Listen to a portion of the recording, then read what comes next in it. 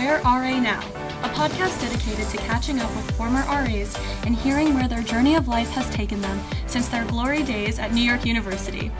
I am tonight's co-host, Rafaela Seward, a senior from Florida studying public policy and a second-year RA in Greenwich Hall. And I'm Tom Ellett, the other co-host, and I serve as the Senior Associate Vice President of Student Affairs. Rafaela, welcome to the podcast as my co-host. It's great to have you. Thank you so much. I'm happy to be here. So tell me how a young person leaving Florida adapted to New York City. It was difficult, I will say. I'm from a really small town. Everyone knows everyone. And I got to New York. It's crazy. It's insane. You know, so much anonymity as well. And it was an adjustment, but I actually think being an RA was like one of the best things I've done, because a lot of the things that I do in my small town, I am like forced to do as an RA. So like talking to people in the elevator and like starting up small talk with people, I can be myself again. That's great. Tell me about Greenwich. It's a little off the beaten path. Yes. What's the best thing about living in Greenwich Hall? It's definitely the neighborhood, I think, and also because it's such a small community, you can really get to know each other. And I think in a lot of the bigger dorms, it's a different experience. And because, you know, there's only like about 300 residents, people really form friendships and relationships pretty easily. Do you like living in that part of town? I love it. Oh my gosh, I'm sad to go. It's really a dream. And I run into celebrities all the time. So seriously? I do. Who have you seen? Vanessa Bayer from SNL. Michael Sheen. It's always the most random people. But That's incredible. Well, we have a superstar today as our guest, someone who's an NYU fame. Who do we have today? Yes, we have a great guest tonight. Our guest is Gracie Sarkisian, who served as an RA in Alumni Hall as an undergrad, and then as a graduate student, again, she was an RA at Washington Square Village, and she worked for Emily Pettit and Lydia Kim during the years of 2003 to 2006. Excellent. Gracie, welcome to the podcast. Thank you so much for having me. It's great to be here. It's great to have someone who is really bleeding purple. So tell us a little bit about how it all began, when you came to NYU, what were you studying? Yeah, so I came to NYU as an undergraduate student in the College of Arts and Science. I studied politics and psychology. After that, I stayed, I worked here, I did my master's here. I'm still here, so happy to chat more about that. Excellent. Were you involved in any extracurricular activities when you were at NYU? I was. I worked a lot of part-time jobs, but I also had the opportunity to do research with a faculty member in the politics department. I was part of fellowship. I was part of the Armenian Club. I was an admissions ambassador. So I did try to get involved as much as I could. So what made you want to be an RA? And you might have multiple reasons. Yeah. So I came from a pretty small high school, and I really valued community. That was really important to me. And I think I started probably around the time that you started, Tom, and that was one of your mottos, always talking about building community in NYU, and that really resonated with me. I wanted to be an RA since I got here as a freshman, so I studied away my sophomore year so that I could be an RA my junior and senior year. And I also, at the time, served as an undergraduate orientation leader. And back then, they don't do it anymore, but back then we spent the whole summer living in Weinstein Hall. I was an undergraduate orientation leader for the College of Arts and Science. Students would come for weekends throughout the summer, and we lived there. And that was just such a great experience of being part of a family and community, and similar to what the Admissions Ambassador program was. Just getting to work with other students and professional staff was really life-giving for me as a student at NYU. So what kind of relationships did you have with both your residents and the students that you helped as an orientation leader? In both my RA roles, I was working with students new to New York. So either first-year students at Alumni Hall or new graduate students in the Washington Square Village. So because students were new to New York, they were going through a lot of transition, and I really wanted to make their residence hall feel home to them. So I spent a lot of time just trying to get to know them and making sure that when they came home, the stress and craziness of being in New York and being at NYU was something they could leave behind. What skills did you get from the RA role that you continue to utilize? And we're going to unpack what you're doing now, but what did you gain? I think the program development work that you learn as an RA is truly invaluable. Being able to design, plan, and execute a program from start to finish, get feedback, assess it, do it differently next time. I think there are so many transferable skills there. And also crisis response, which I don't think I ever really had to deal with until I was an RA. And to this day, I still have nightmares about being on call and forgetting to pick up the pager. I don't even know if you use a pager anymore. You probably use cell phones now. So it's funny that that's still a recurring nightmare. But because of that, I'm still able to remain cool in tough situations, whether they be professional tough situations or they be like with my children tough situations. You know, it's funny you say that, recurring nightmares. My first role ever was a dishwasher at a restaurant, and I still have dreams when the waiters and waitresses would come in and bring all of the trays, and the pile would line up, and I'm like, oh my God, how am I going to get all these dishes done? So it's so interesting how formative early roles can play in terms of your dreams and nightmares. Totally. So thinking about these transferable skills that you were just talking about, let's transition into your early career. So why did you go into higher education? So I was graduating just alongside all of my friends, and everyone was so excited to leave, and I wasn't. I really loved the academy. I loved being around people who were the best at what they did, who loved what they did, who were constantly making new discoveries, who weren't satisfied with status quo and wanted to do more. And so I'm just really inspired to this day being in this environment. So you finish undergrad, Mm-hmm. and then what made you say, I gotta stay for this particular graduate degree? So that's a funny story. I was offered a fellowship first, Okay. but I needed the graduate degree to do the fellowship. And so I applied to the program knowing that if I applied, my tuition was covered. I had a really interesting role in the admissions office, helping to organize their recruiting events, running the ambassador program, which was so similar to a lot of the work that I had been doing. And it gave me a chance to learn something new, to be here. I was able to continue as an RA, which was so meaningful to me. So that's really why I went right away, because today in my role, and we'll talk about my role later, I often advise students not to go right away. But that's just kind of how the cards fell for me. Cool. So since you've been through the application process of getting into grad school, what do you think admission counselors look for in candidates? I know what I was looking for as a young admissions counselor were two things. The first is, can the student handle the academic rigor of the university? Are they going to come here and be successful? Because that's really, at the end of the day, we want our students to be successful and to thrive. And then the second thing was, are they going to contribute to the community here? Are they going to contribute to the diverse interests and scholarship that's happening here? And are they going to come here and make an impact? Or are they just going to, be one of the crowd? So admissions, did you have to travel a lot when you took on that role in admissions? I traveled a lot. I would be on the road 3 to 4 weeks at a time, 2 cities a week, living out of a suitcase. And I was young. It was my first professional role out of school. And oftentimes I was not only meeting with students and parents, but I was meeting with directors of college advising offices. And most of the time, those were more senior professionals in their career. So I remember, I would tie my hair in a bun, wear my glasses, and wear a power suit just so that I could look a little bit older and not appear like I was an imposter in the role that I had.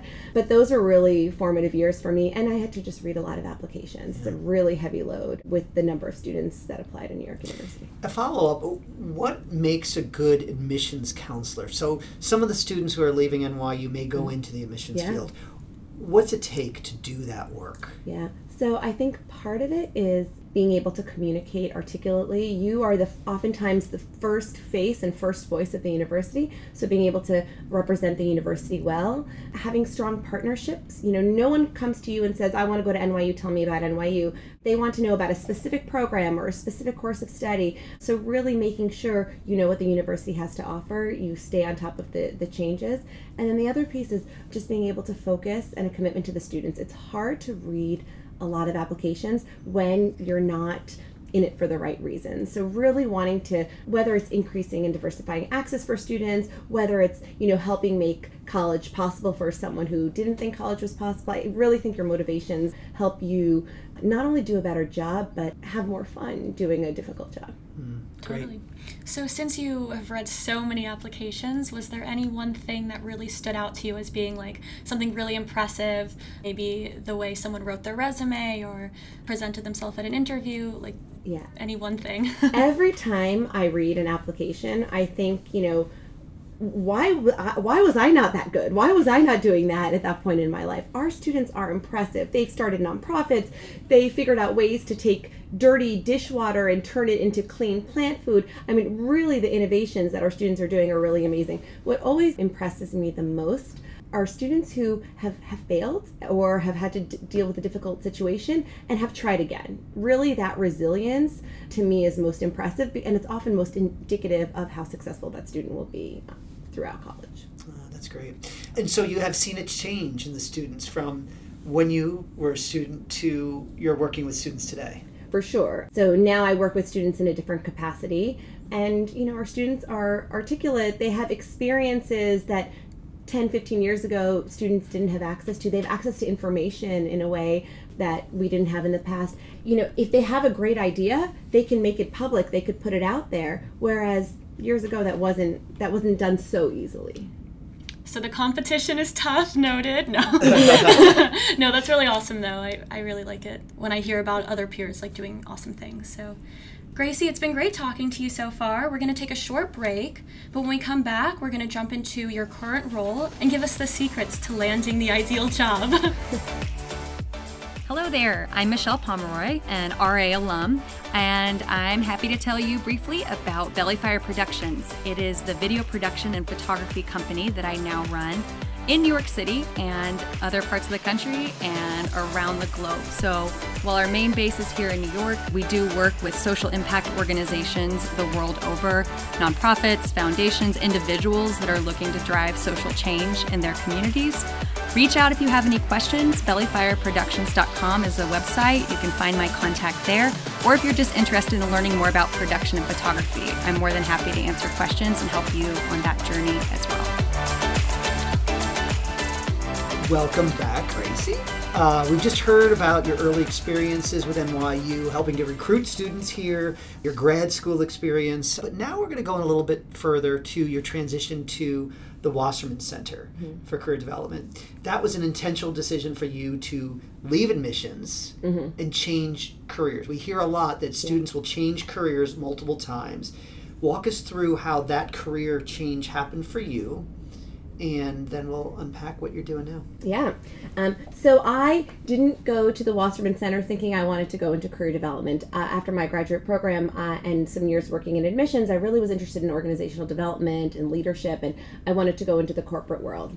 And I had a colleague tell me, you should connect with someone at Wasserman. They'll give you a good advice. They're really well connected. And so I spoke to someone there, and they said, I think you should work here.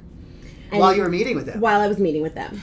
And there happened to be a few open roles. I applied, I worked out, I started as a young career coach and have worked my way up there. And it really has turned out to be a great fit. I was able to take the pieces I loved about recruiting and admissions and supporting students' access to higher education, and now I get to help students think about social mobility, right? It doesn't matter what you come to NYU.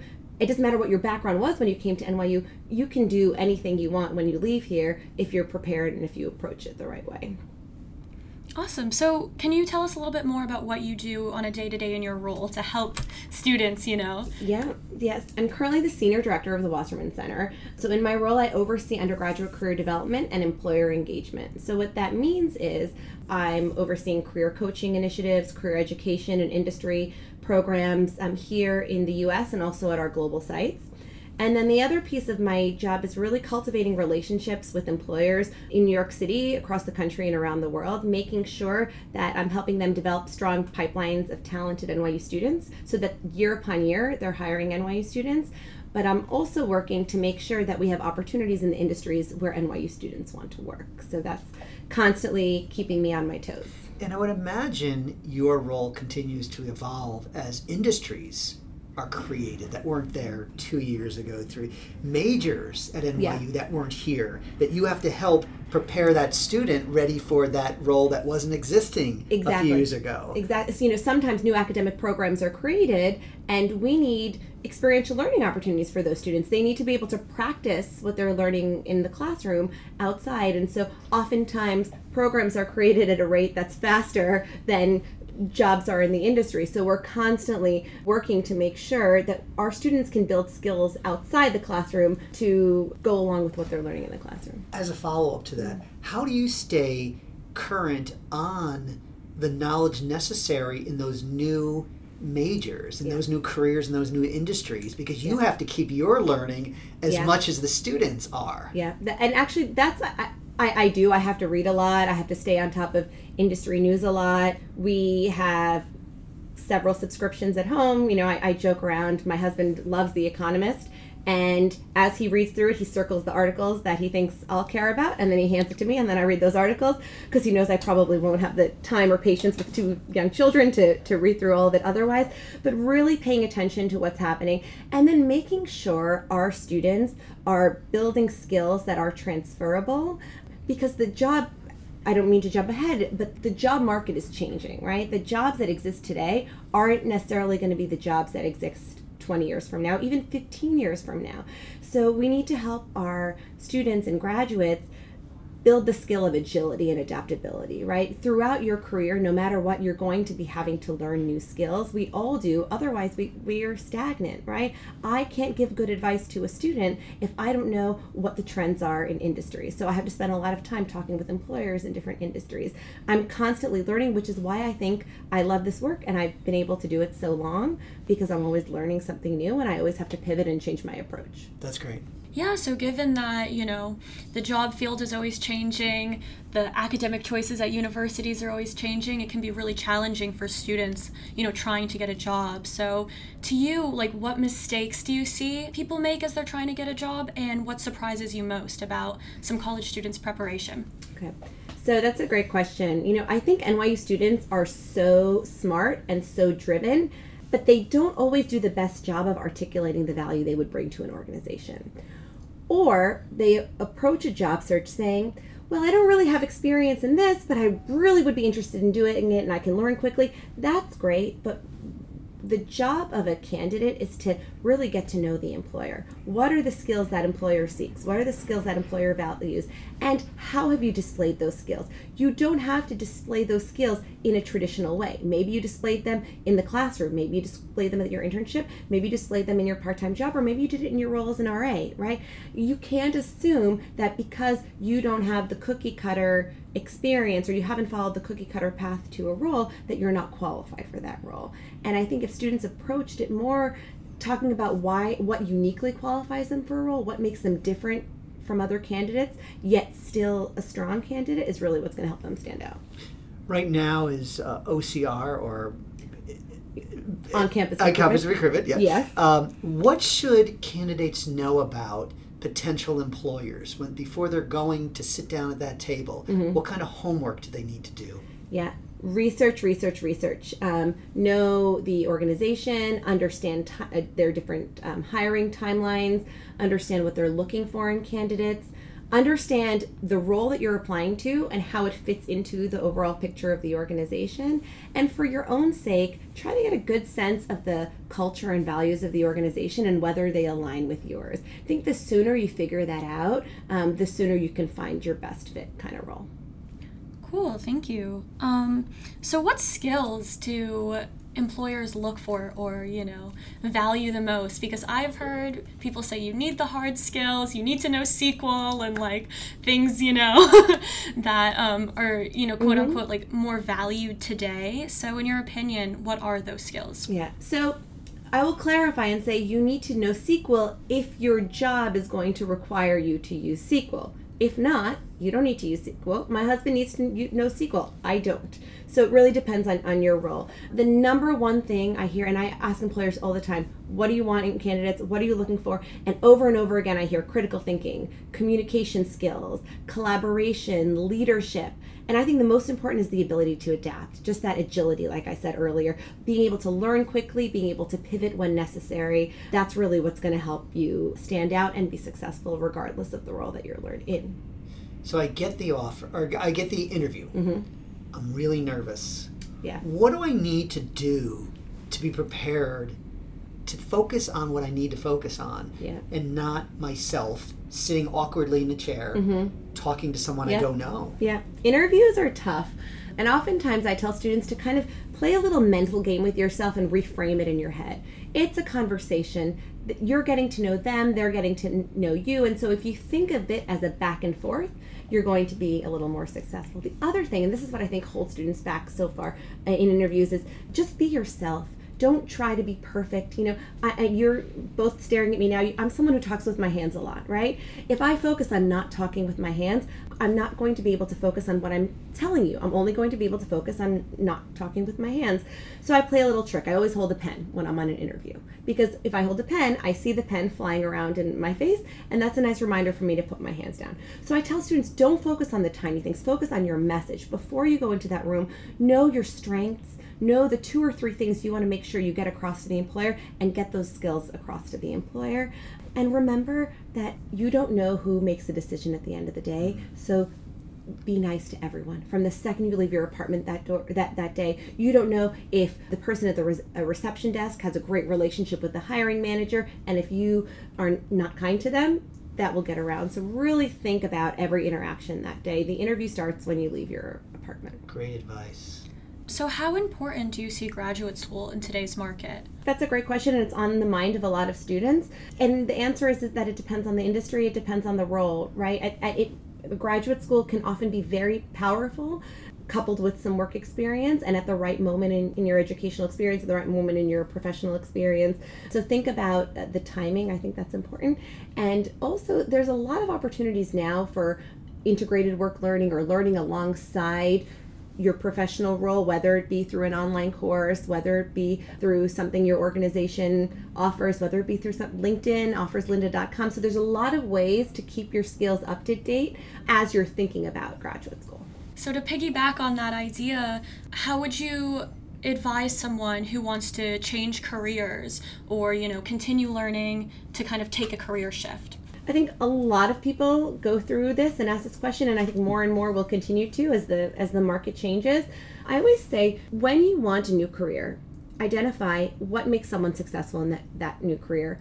Talk to as many people as you can, have informational interviews, learn about the key players, the key employers in those industries, and learn about what a typical day is like. Then ask yourself, what are the skills I need to learn? What's my learning curve in order to be successful in this industry? How can I start learning those skills in my current role before I even start applying? Because then when you do apply, you have some tangible experiences to talk about. There are positions that are posted that require a certain amount of experience before I apply for this. Is it good advice, or should people not apply for those jobs if it says, I'm just coming out of undergraduate and there's a 3 to 5 year experience required? Should I still apply for those jobs? Yeah, that's really tricky. And I always say, if you meet like 80% of the qualifications, apply. And what I mean by that is, if it says 5 years of experience and you're just coming out of college, you probably shouldn't apply for that role. They're looking for someone who's a little bit more seasoned. However, if it asks for 2 years of experience, and you have been an RA for 2 years, you've held other part-time jobs and internships while you've been in college, give that one a try. Do you have any alternative ideas? Because I'm someone also who has looked at a ton of job postings, and I see, 2 years experience, 3 years experience. So I'm thinking like potentially fellowships or freelance work, kind of to build up more professional experience post-grad that could potentially, take up that time to gain skills that they want to see. What's your opinion on sort of like alternative routes? I think the gig economy is growing. More and more people are doing freelance type roles. I think for developing certain skills, it's especially valuable, even if you have a full-time job, right? If you're someone who wants to do more writing and you're not having that opportunity in your current role, there's lots of opportunities to write for online magazines, to do some editing, to build up that skill while you're either job searching or while you're in a role that maybe isn't allowing you to cultivate that skill. I'm in the final stages in my interview, and they ask me the question, do you have any questions for us? What should I have in my back pocket that I can pull out and say, yeah, this is, and employers will think it's a very thoughtful question. Yeah, so I think that's the key, Tom. You said it. Employers need to feel like the question was thoughtful. So make sure you've done some research on their website. Find something on their website specifically to ask them about. If they've been in the news, and you can talk about that. If they've been in the news for something bad, I might not talk about that. But if you've noticed it they're in the news, it's something always good to bring up if you know that there was a new merger, or if they have a new product coming out, always asking about those things. And I think showing that you care about professional development matters. Some candidates ask, well, what's my growth opportunity in this role? And, asking that immediately and abruptly, I wouldn't ask it that way, because it can come across as, I'm not interested in this job, I just want the next job. But talking about your interest in growing in that field and in that industry, and what opportunities are there for professional development, what opportunities are there for ongoing learning in that role. Great question. Yeah, also to piggyback on that, I've been in interviews where I've interviewed in the same day with 2 different people, and I'm always thinking, should I try to tell them both different information so it doesn't sound like I'm just saying the same thing twice, so when they talk about it, they're not like, oh yeah, we talked about that too. Like, should I try to diversify my answers? What's your opinion? Yeah, it's a great question. I think if you have a lot of experiences to draw from, take advantage of that, right? You can talk about different things with each of them. But if you have some key strengths, experiences that you want to make sure you highlight, that really will give them a good picture of who you are as a candidate, it's absolutely fine to share the same story. Now I get the offer. Mm-hmm. What should I be thinking about in terms of the negotiation process of salary? And then, if there is no negotiated salary, are there other benefits that I should be thinking about that would be helpful for me to pivot and ask about, rather than the salary is determined? Yeah. So the first thing you should do when approaching any negotiation is to make sure you do your research. Because I always recommend that students negotiate when possible, especially women. Any women who are listening to this podcast, please do not undervalue yourself, negotiate your salary, but do it so in a realistic way. Right? You can't ask for $100,000 if you are applying to an entry-level job in media and communications. Those jobs don't pay $100,000.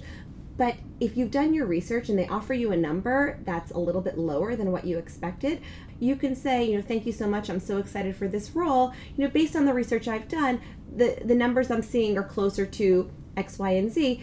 Is this negotiable? Can you meet me halfway? Can you get a little closer to that? And so I think the mistake folks often make is that they negotiate too soon. I always say try to talk about salary as late as possible, because early on in the interview process, if you start talking about salary, no one knows you that well. They're going to say, who the heck is Rafaela? No way. We're not going to go any further in the interview process. But after a first round interview and a second round interview and emails and phone calls, they've gotten to know you. They're invested in you. They're impressed with your skills and your strengths. And then they might be willing to give a little bit more. Remember, when you have an offer, the ball is in your court. They are not going to take away an offer because you negotiate. So it never hurts to negotiate. Tom, you asked about what are other things beyond salary that you might be able to negotiate. And what I'm seeing most often where employers nowadays are willing to negotiate are around flexible work arrangements. So if that's something that you value, being able to work remotely once or twice a week, being able to have some sort of creative hours in order to make the role work for you, that many employers are willing to do that.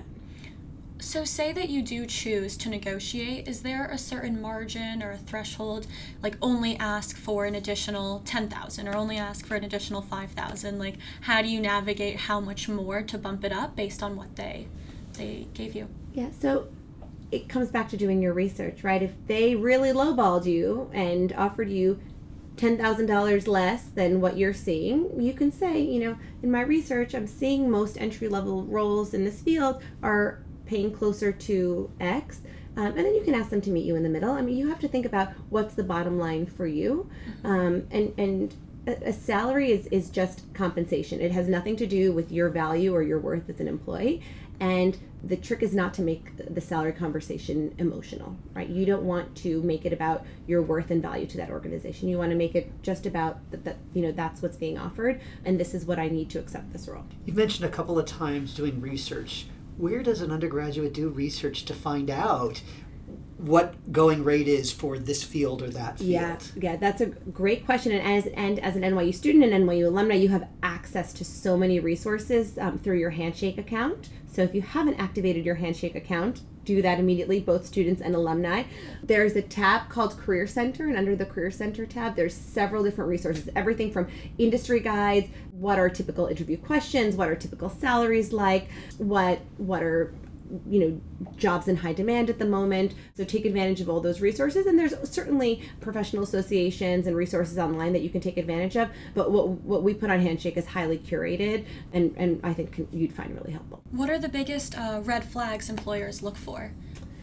Red flags employers look for. So, I always tell students, you don't have to have experience in one field to work in that field, right? You can take a major in one area and apply to a job in another area and be totally qualified as long as you're able to articulate the skills that you bring.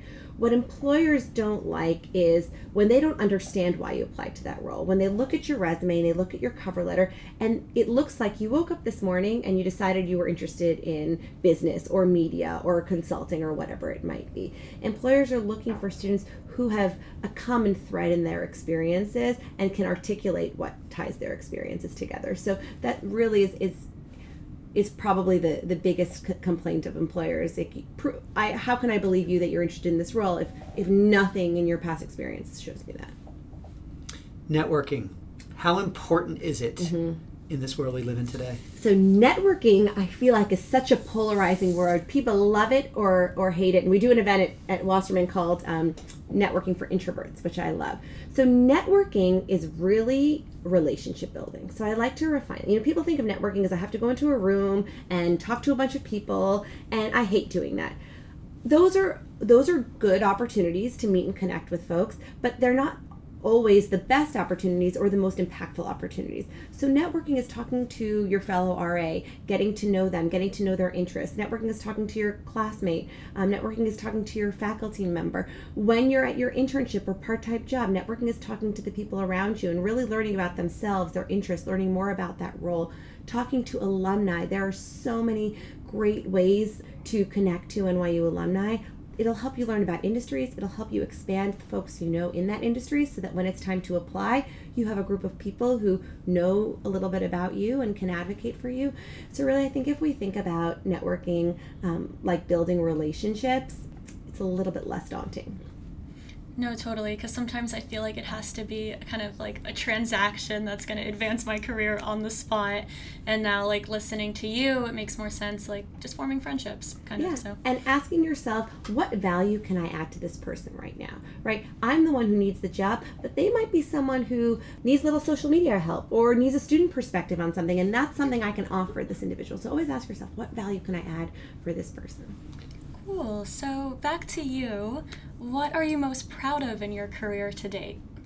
That is a good question. There's a few things. I started the First Class program at the Wasserman Center, which is a professional development and mentorship program for first-generation college students. So I'm proud of that. We won a NASPA Excellence Award. I helped grow the Wasserman Center internship grant. So when I started working at Wasserman, we gave out 8 internship grants a year. So the Wasserman Center internship grant is a $1,000 grant for students pursuing internships in historically unpaid industries.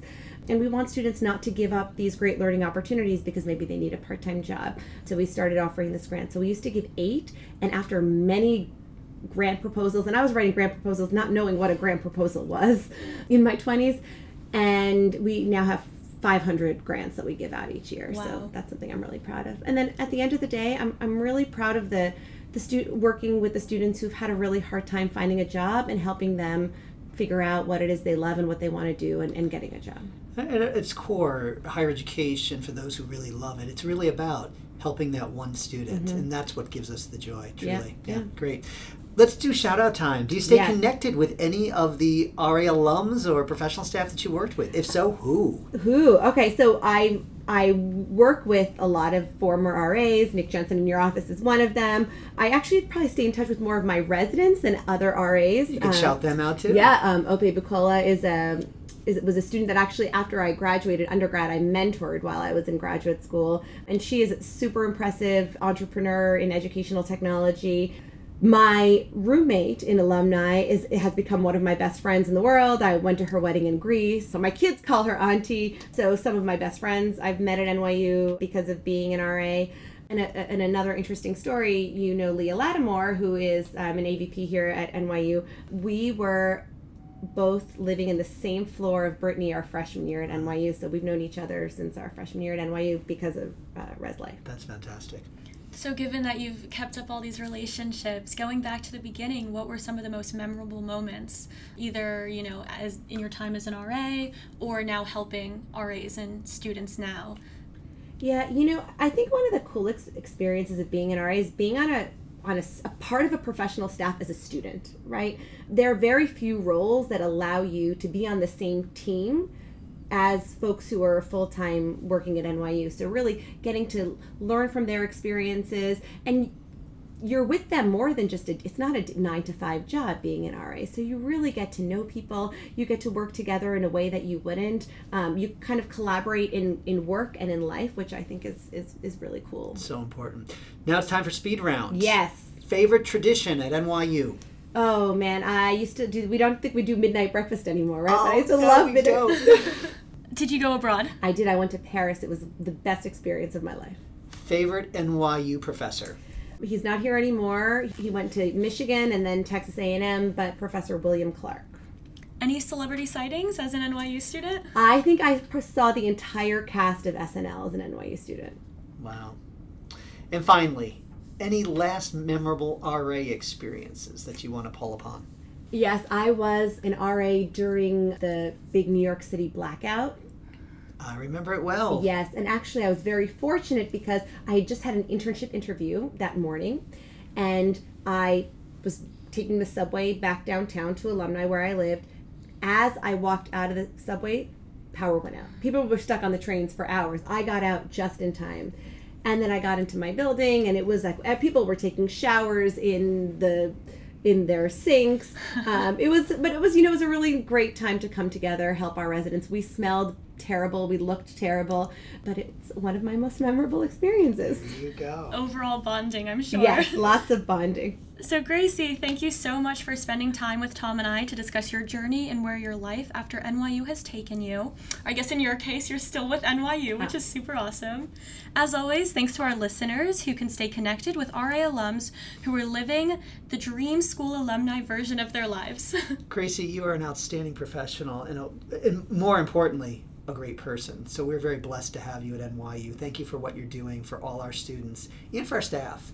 Well, thank you, Tom, and I'm lucky to get to work with folks like you who are so committed and learn from folks like you every day. So thanks for that. Absolutely. Special thanks to my engineer, Juliana Fonseca Alesso, the executive director, Duncan Lemieux, and executive producer, Shahara Ranasingh, and to the current professional staff and the alums like Emily Pettit and Lydia Kim. And David Perez. And David Perez, my friend from Syracuse, tenured now, who helped these RAs in skill acquisition along the way. If you like tonight's show, look for more content on the newly unveiled NYU RA alumni website at where-ra-now.webflow.io, which lists RA favorite books, pics of all-time favorite memories of being an RA, accomplishments, and ways to be mentored. Until next time, your path will offer lots of roads to take risks, and you may be somewhere where you never expected to go. Good luck and good night.